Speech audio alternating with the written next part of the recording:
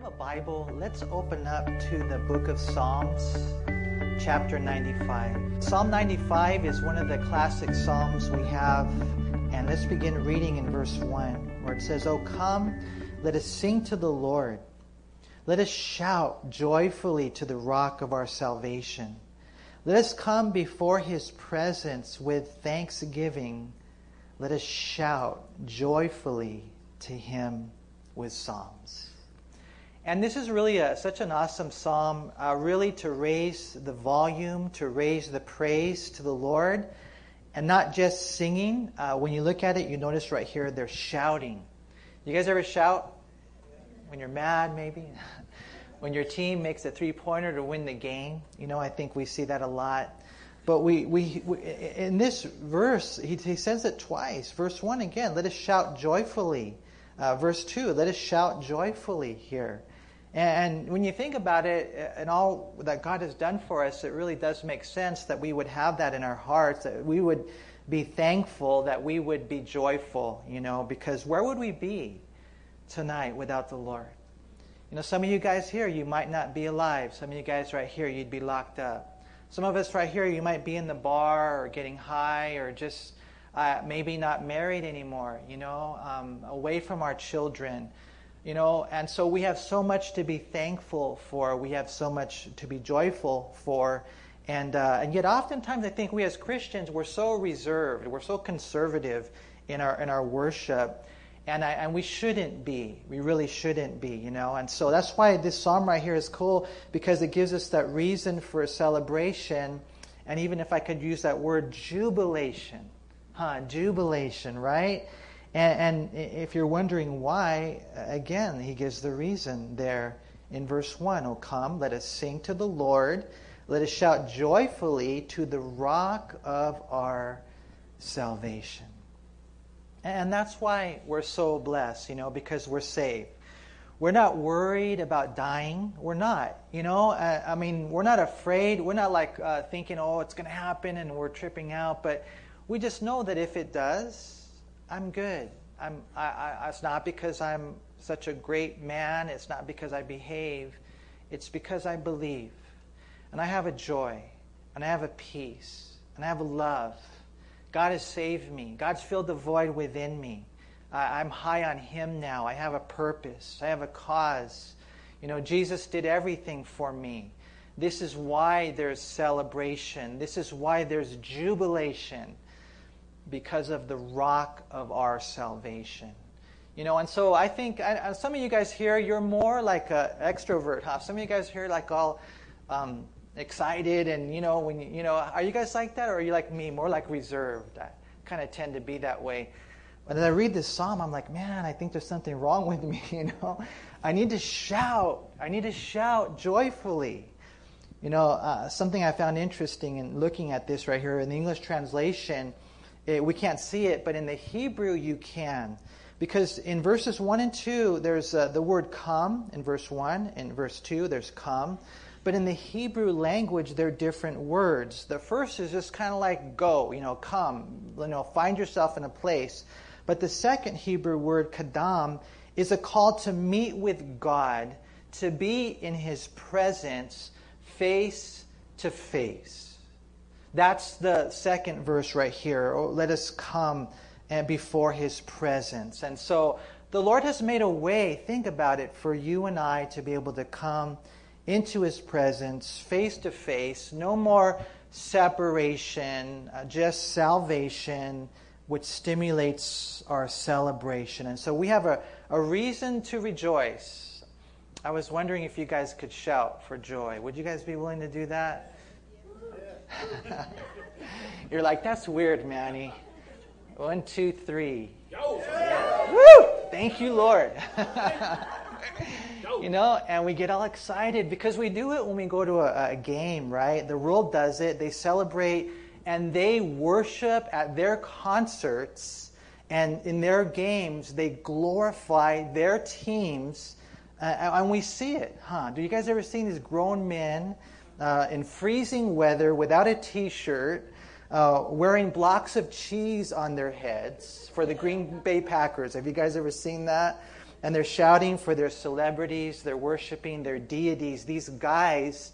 And you guys know, some of them are Christians, but a lot of them are not role models. I think we have a picture here. The first one is these guys from Green Bay, and they got the cheese heads thing. I mean, talk about being excited, right, for their team.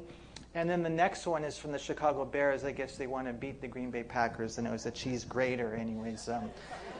But they go all out, and they're so excited. They have that, for what? A temporal win? Listen, you and I have won in life. We are, the t-shirt, we are not just conquerors, we are more than conquerors.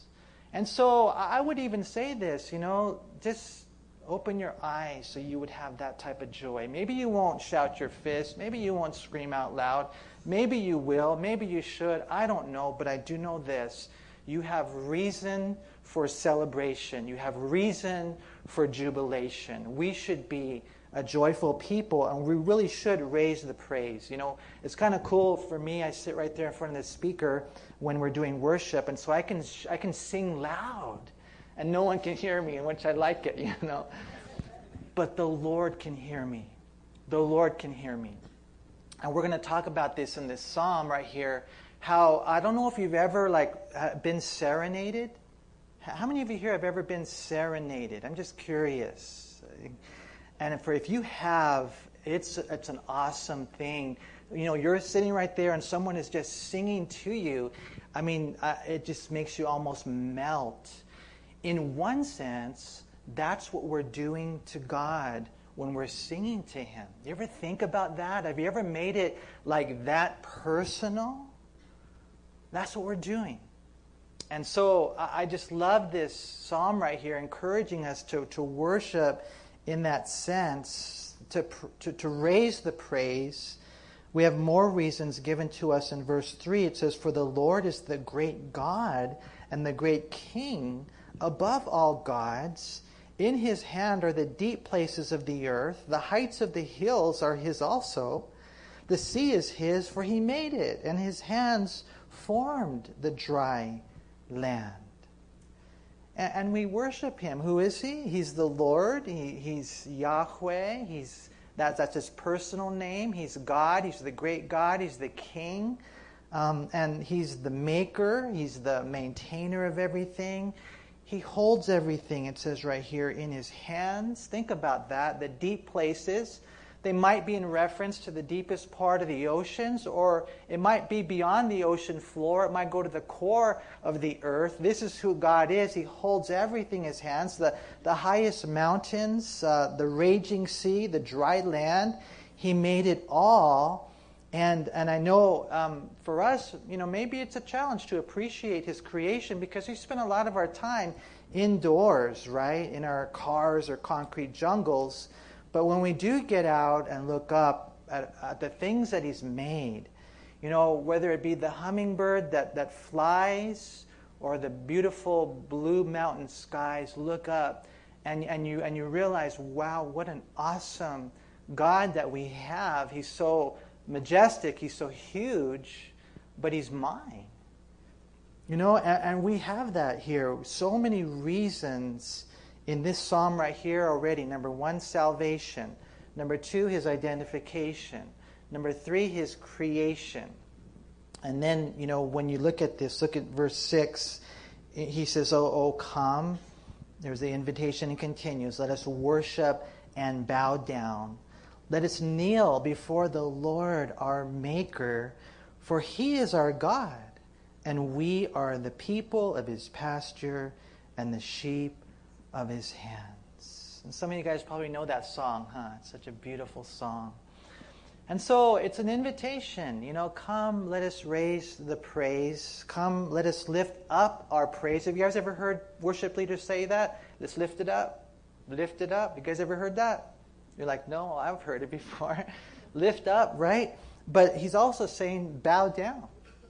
Bow down. And so it's a really beautiful balance when you look at this psalm right here. As a matter of fact, I think Warren Wiersbe, he captured it well when he said this: praise means looking up, but worship means bowing down. And we'll see in this psalm that we can't just shout to God. We must also bow to God. And it's a really cool the way that it works together.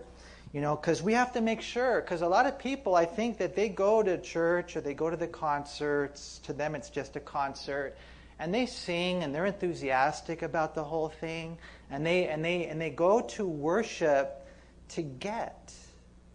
They go to that worship to get. Like, I'm going to go and I'm going to feel the tingles and I'm going to enjoy the lights and it's going to sound just great to my ears.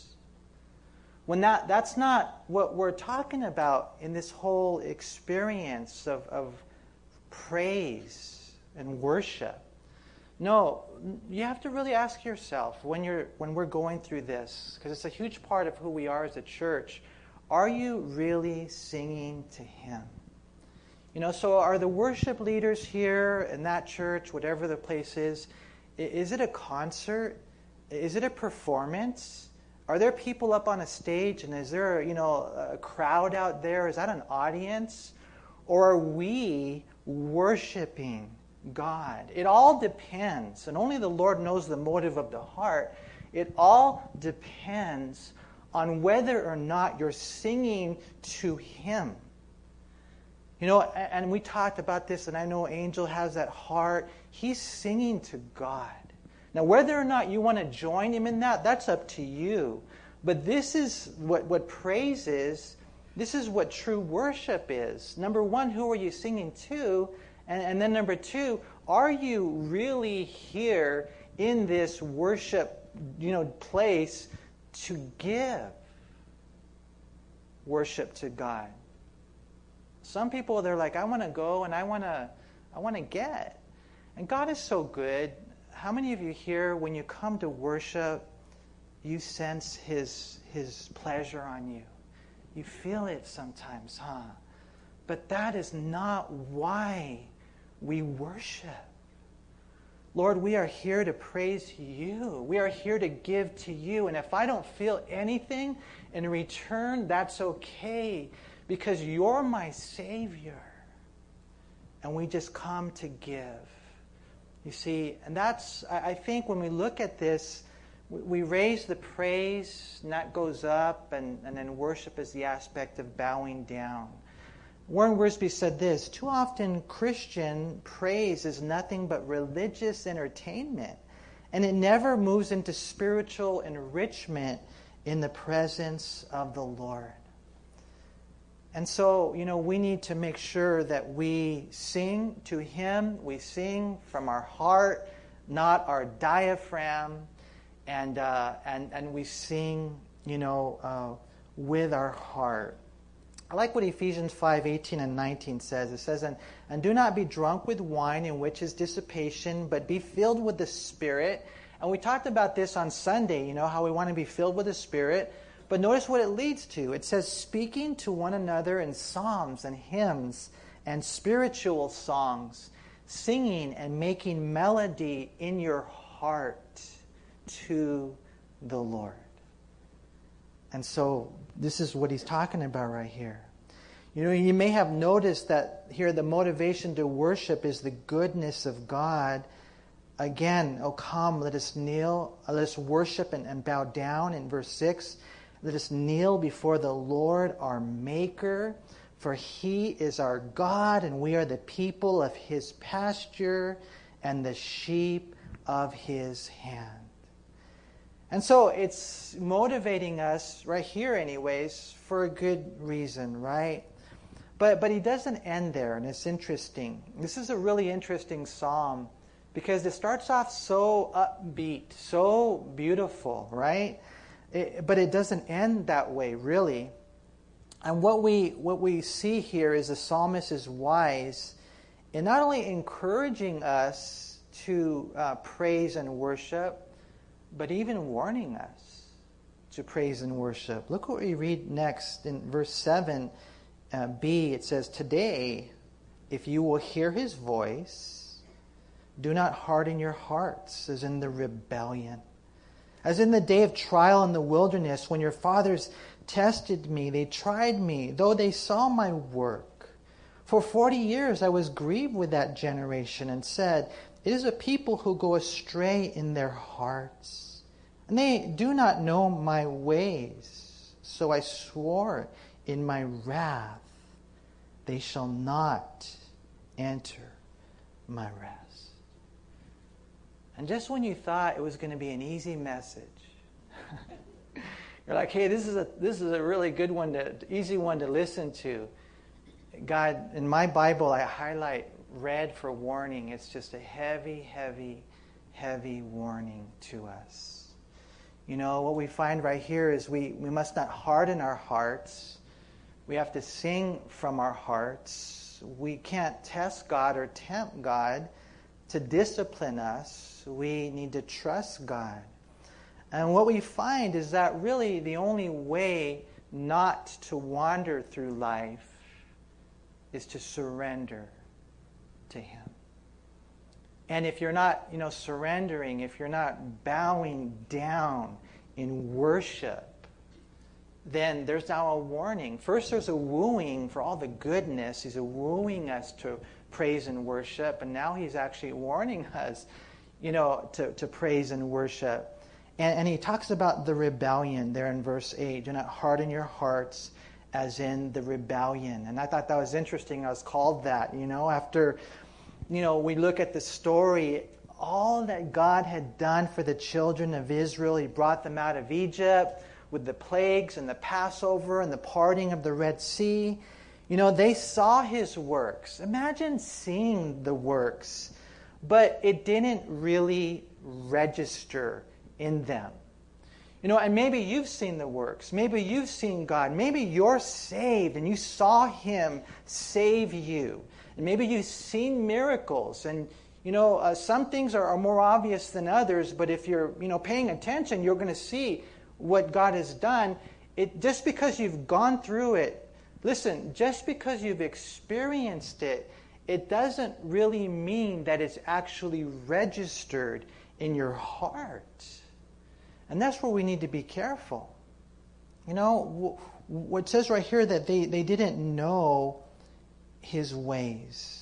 That's what it says there in verse 10. They do not know my ways. And our God, when you look at this is what we have to get to know. Like the children of Israel coming out of Egypt, what did it teach them? It should have taught them that our God is our God. He's mine. He's our God.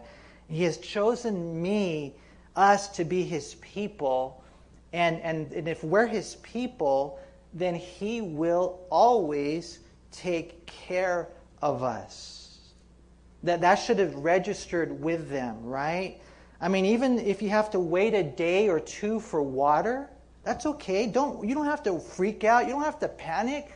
The children of Israel, they started getting upset with Moses and then with God because, they didn't know where the water was going to come from.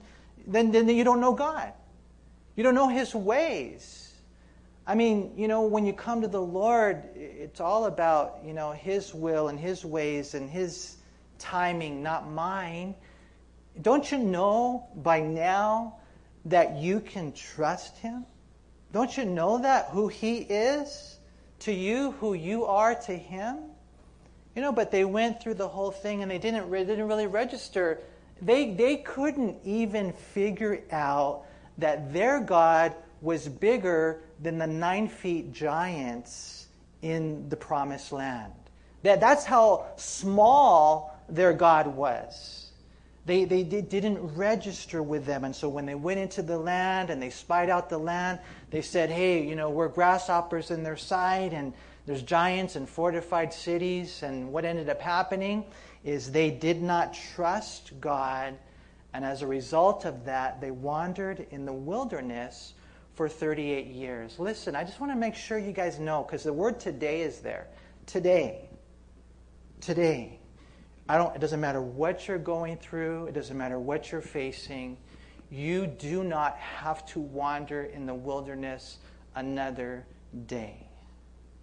Not another day. You can go into the promised land when you realize who God is, who you are in Christ. What He's done for us. He's bigger than, the giants. But they didn't get to know His ways. They didn't get to know Him. I guess they believed in their brain, but not in their heart. It says there in verse 10 that they always go astray in their hearts. And so as a result of that, verse 11 says, "So I swore in my wrath, they shall not enter my rest." And, it's a crazy thing. The psalm started off so nice in a positive note, and it ends in a rough way.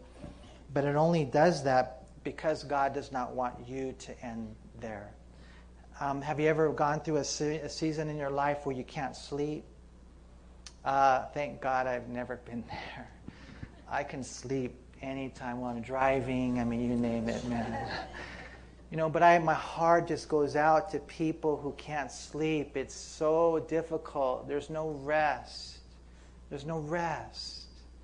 And sometimes Christians are living their life like that. There's just no rest. They don't realize what God has done for them. The book of Hebrews, it talks about this in Hebrews 3, 7 through 11, and Hebrews chapter 4 in verse 7. And you read it after all that Jesus had done. Basically, for the Hebrews, it was a call for them to leave the religion and never go back.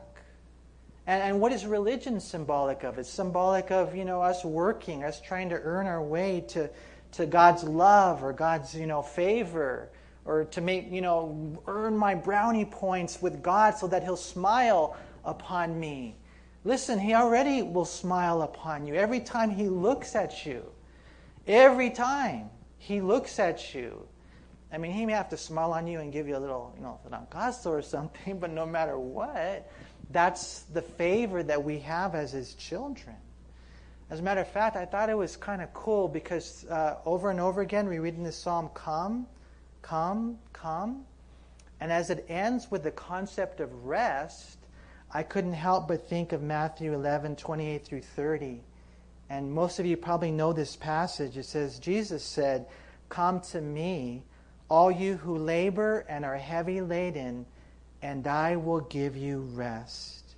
Take my yoke upon you and learn from me, for I am gentle and lowly in heart, and you will find rest for your souls. For my yoke is easy and my burden is light."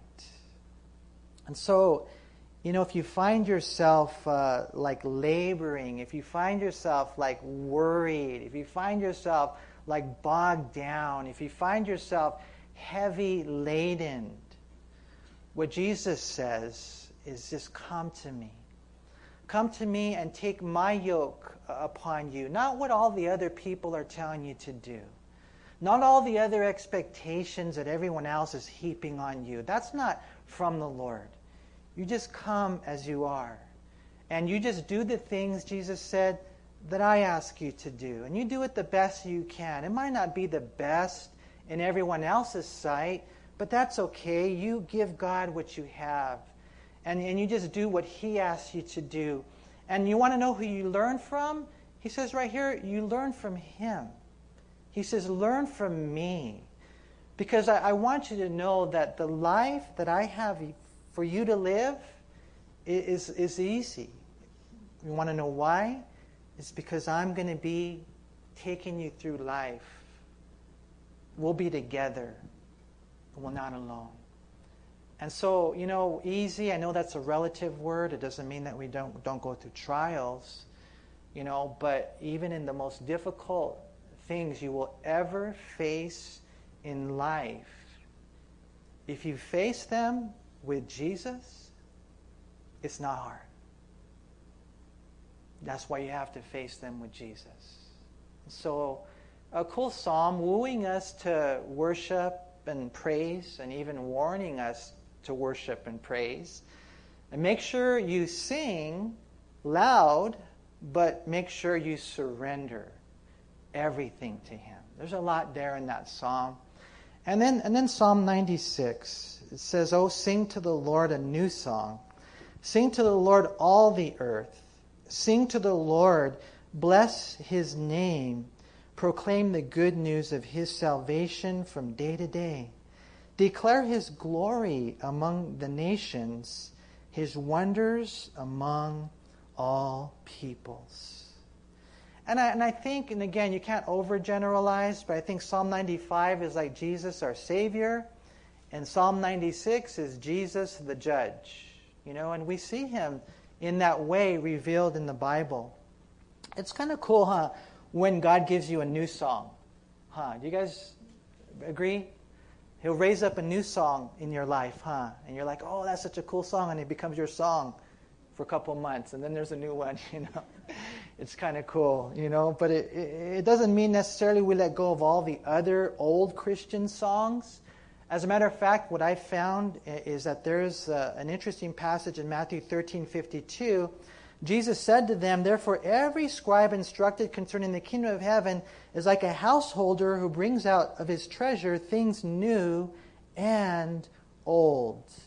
And so, I think that you can use that as a principle, because sometimes people will say, well, you guys sing only new songs. Or sometimes people will say, well, you guys sing only old songs. And you can kind of have a little division there in the church. I like the old songs, the old hymns, the old Calvary songs, and that's cool. And then some are like, no, just the new stuff, Hillsong and whatever. And this is what I would say to all you worship leaders. It's cool to have both. So you have some old songs, man. And I know for me, I've got a lot of old songs.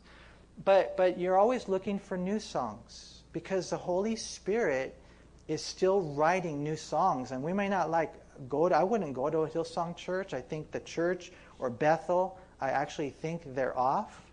But their worship is good. It's the Holy Spirit. It's not them. And so don't be afraid of new songs, okay? Because the Bible says it's okay to sing new songs, right? And as we sing to the Lord, it says we praise His name. We proclaim, it says, the good news, really, of His salvation, the gospel. Look again right there in verse 2. Sing to the Lord, bless His name, proclaim the good news of His salvation. How often? Every day. And so here's a little Bible verse that maybe I can tell you. Hey, tell somebody about Jesus, at least one person, every day. And we could do that in such an easy way. I think it was D.L. Moody, he had that conviction in his heart. Every day I got to share with at least one person. And one time he went to bed and he hadn't shared with anybody, so he got out of bed, which is so hard to do, huh? He put his clothes back on and he went and got out in the street and he found this guy crossing the street and he looked at him. He said, do you know Jesus? We should have that heart, This is what he's saying right here. Sing. You're sharing the gospel. In the Septuagint, the Greek word is where we get our New Testament word, evangelize. That's what he's saying here, to do it every single day. Because it's good news, he says there in verse 2. And I don't know if you guys watch the news. How many of you here watch the news? How many of you here are too embarrassed to raise your hand to say that I watch the news? But I'll tell you what, there's not a lot of good news out there. But this is not only good news, it's the best news you'll ever hear, right? If you're here today and you don't know the Lord, man, it's so cool to know that, Jesus loves you. He paid the price for us to go to paradise. He did everything, man. All you have to do is believe in your heart about the cross and resurrection. You just turn from your sin and you trust in Him and you're saved. It's such an awesome message. And what ends up happening is when God saves you, how many of you here, when you got saved, you used to sing bad songs before you were a Christian, and now you sing, good songs. I remember when I was not a Christian, I used to sing with David Lee Roth and Van Halen, Running with the Devil. Think about that. I used to sing that song. Or AC/DC, they have a song called Hell's Bells, or Back in Black, or Running, what's the other one? Highway to Hell. Think about that. I used to sing a song called Highway to Hell. I used to sing a song called Stairway to Heaven, whatever. I don't know what it means, but I kind of thought, well, that's the way you get to heaven. But what was going on in my life is I was actually descending and dying inside. And then I discovered, when I got saved, this gospel right here. that I didn't have to climb to get to heaven. I just had to claim Christ, and I was saved. And so I started singing different songs, praise God. In verse 4 it says, "For the Lord is great and greatly to be praised. He is to be feared above all gods. For all the gods of the peoples are idols, but the Lord made the heavens. Honor and majesty are before him. Strength and beauty are in his sanctuary."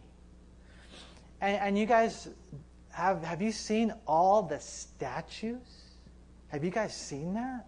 I mean, it's just horrifying, right? It's so sad to see. We see it here, but especially as you travel the world, men and women who choose statues, right? They worship idols, Hinduism, Buddhism, Catholicism.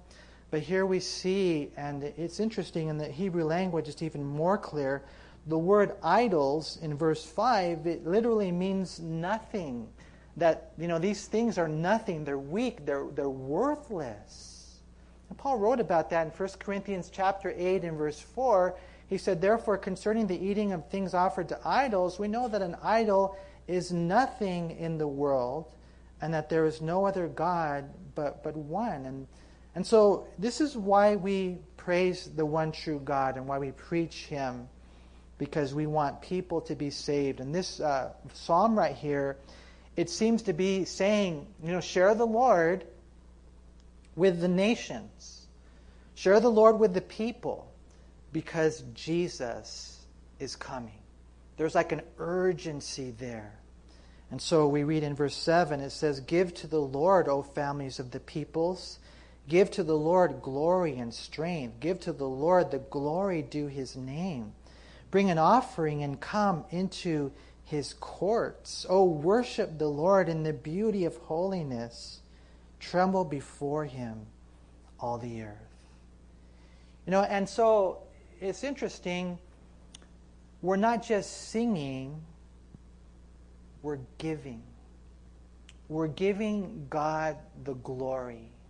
And it's so important that we always do that as Christians, that we always do that as a church, we give God the glory, and you might wonder why, and it's because he made you, he maintains you. We give God the glory. Why? Because he loves us. Even though he knows everything about us, he still loves us. He saved us. Don't give glory to the church, please. Sometimes when I hear people give their testimonies, I almost want to tell them, don't mention the church. Don't mention the pastor. Don't mention the evangelist. Don't mention the person. Because I just want to make sure that no one else gets the glory. It's God who saved you. And that's kind of what he's saying right here. He's saying, give the glory to God. We come and we sing, and we come and we give him all the glory. What we read right here, it says in verse 8, "Give to the Lord the glory due his name. Bring an offering and come into his courts." And so I thought about it tonight. Maybe we should do another offering tonight. And then the Lord said, "Absolutely not. I'll swat you like a fly if you try that." But I think you guys know what the Lord is asking right here, huh? As you come into the courts, he wants you. He wants all of you. He wants your heart. He loves you, and he has such an amazing plan for your life. And so as we come into these courts, which is a symbolic of coming into the presence of God, this is the offering we bring. Lord, we bring our hearts to you. Is there anyone here tonight who, you're not living right, you got one foot in and one foot out? God is saying, I want all of you. And I pray that right here, like we read earlier, today, don't harden your hearts. Today you give everything to God. There's that word again, the word worship. Look at verse 9, worship. Worship the Lord in the beauty of holiness. And so tonight, praise is lifting up. Tonight we learned that worship is bowing down. surrendering to Him. And we do that, and you look at your life, what are the trends that need to end? God is saying this right here, and He puts His finger on things. And I know in my life He's doing that, and He's just talking about His beauty and His holiness. So wonderful God is, and how we tremble before Him, all the earth. And I don't know if you tremble before Him. I know that we have to have a healthy fear of God, not an unhealthy fear, but there should be an aspect of, trembling in one sense. I remember one time, I didn't know him that well, but I remember one time Steve Mays, he told me something that was kind of cool. He said that the word to the pastor, that one of the best verses for the pastors is Isaiah chapter 66 and verse 2. And this is what he said, "But on this one will I look, on him who is poor and of a contrite spirit, and who trembles at my word." And that's where we should be, humble, knowing that in and of ourselves we're bankrupt. And then when we read His word, we tremble before Him. And so we read in verse 10, "Say among the nations, the Lord reigns. The world also is firmly established. It shall not be moved. He shall judge the peoples righteously. Let the heavens rejoice, and let the earth be glad. Let the sea roar, and all its fullness. Let the field be joyful, and all that is in it. Then all the trees of the woods will rejoice before the Lord." Notice in verse 13, "For He is coming. For He is coming to judge the earth. He shall judge the world with righteousness, and the peoples with His truth." And so it's interesting, again, Jesus the judge. And as Jesus is coming to judge, do you guys see it soon? I think we see the signs. Are we living with that urgency to tell people about the Lord? Not to mince words, but just to shoot straight, I like what he says right here, "Say among the nations." To me, that reminds me of the Great Commission, where Jesus said, "Go therefore and make disciples of all the nations." Why? Because the King is coming. And then verses 11 and 12, he says, "The heavens rejoice, the earth is glad, the sea roars, and the field is joyful, the trees rejoice." And that's all creation. And the Bible says in Romans chapter 8, verse 21 through 23, that the whole creation is even groaning for Jesus to come and to make things right. And so that's what he's talking about right here, right? And so as the Lord is coming during the millennial kingdom, it's going to be amazing. Creation won't be perfect during the millennial kingdom, but it will be restored to a certain extent. And then after the 1,000 years, there's going to be a new heaven and a new earth. But Jesus came the first time as a lamb. He comes the second time as what? A lion.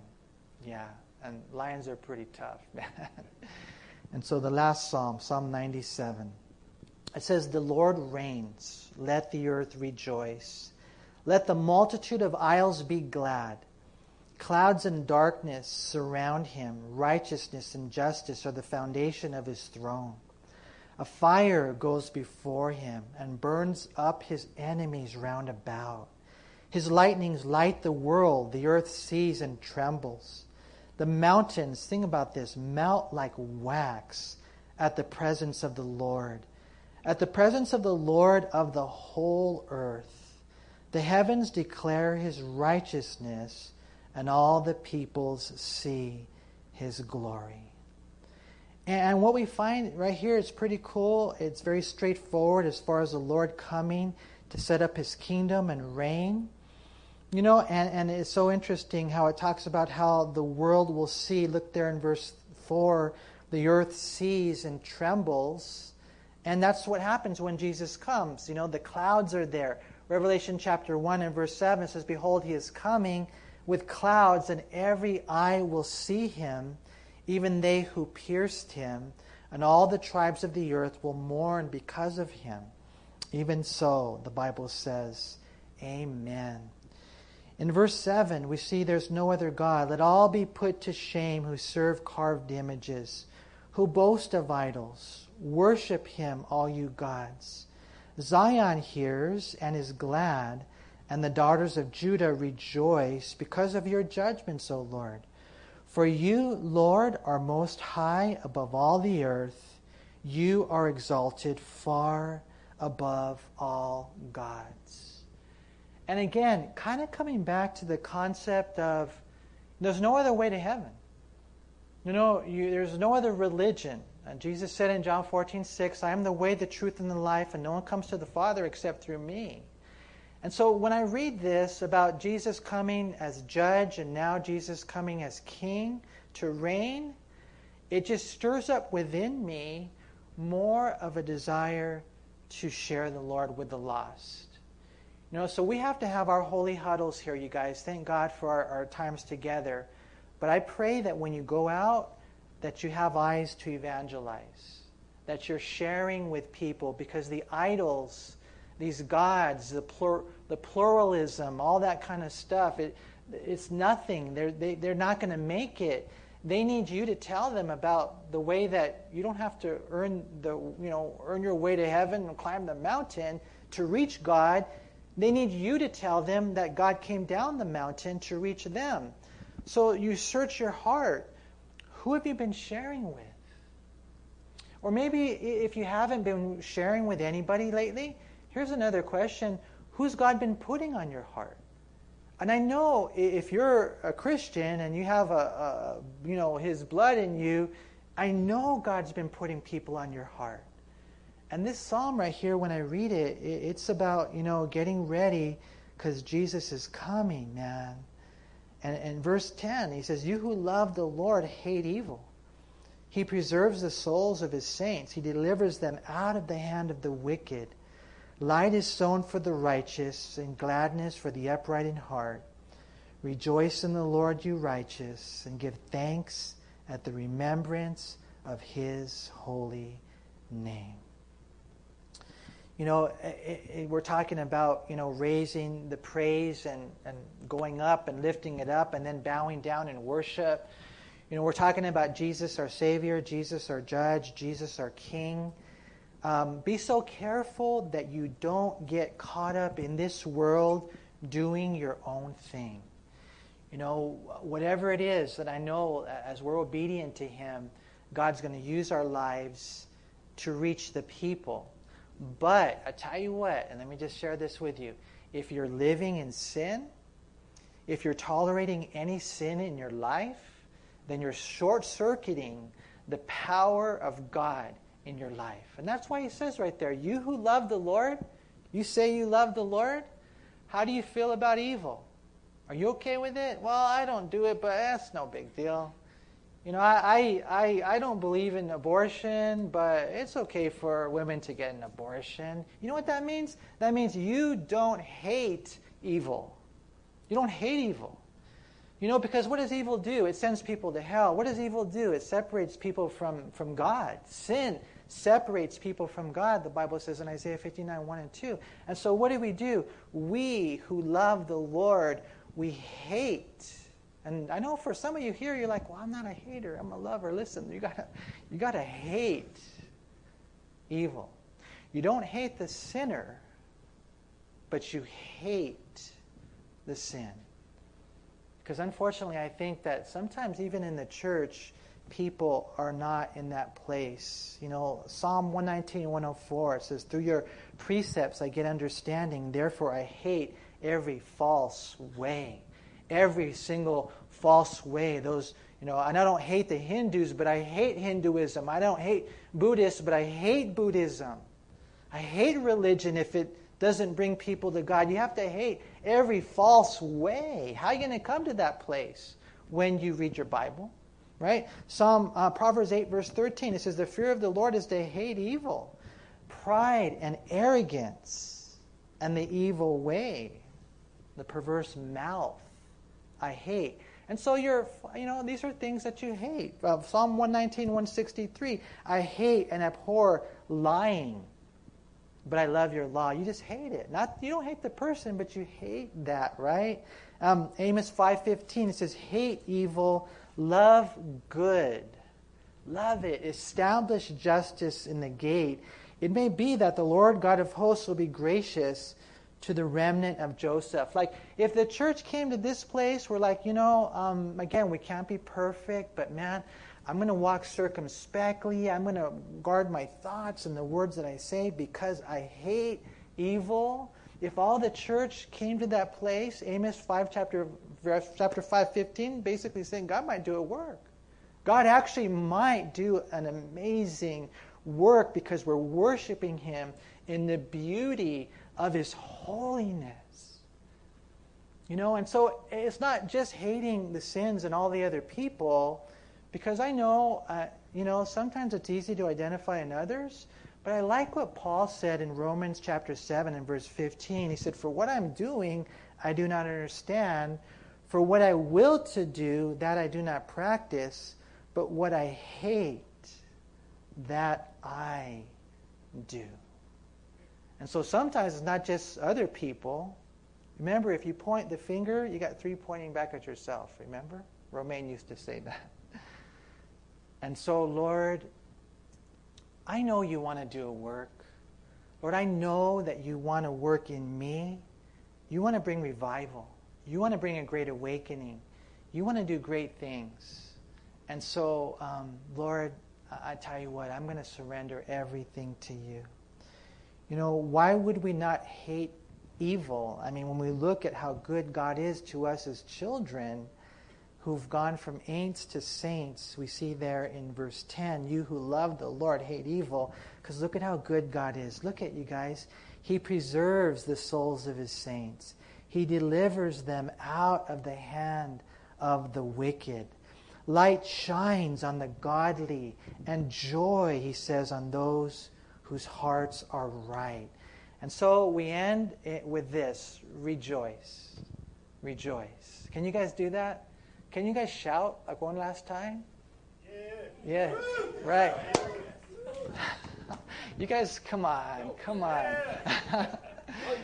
Isn't Jesus awesome?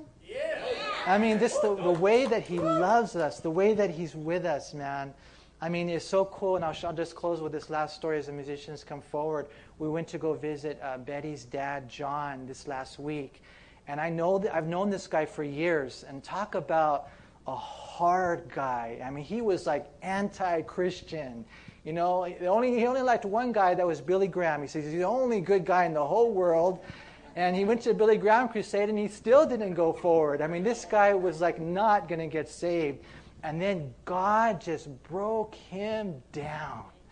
And it's so amazing. When we went to go visit him, I mean, this guy, God has appeared to him. He has seen dreams. He has had visions. He has had miracles.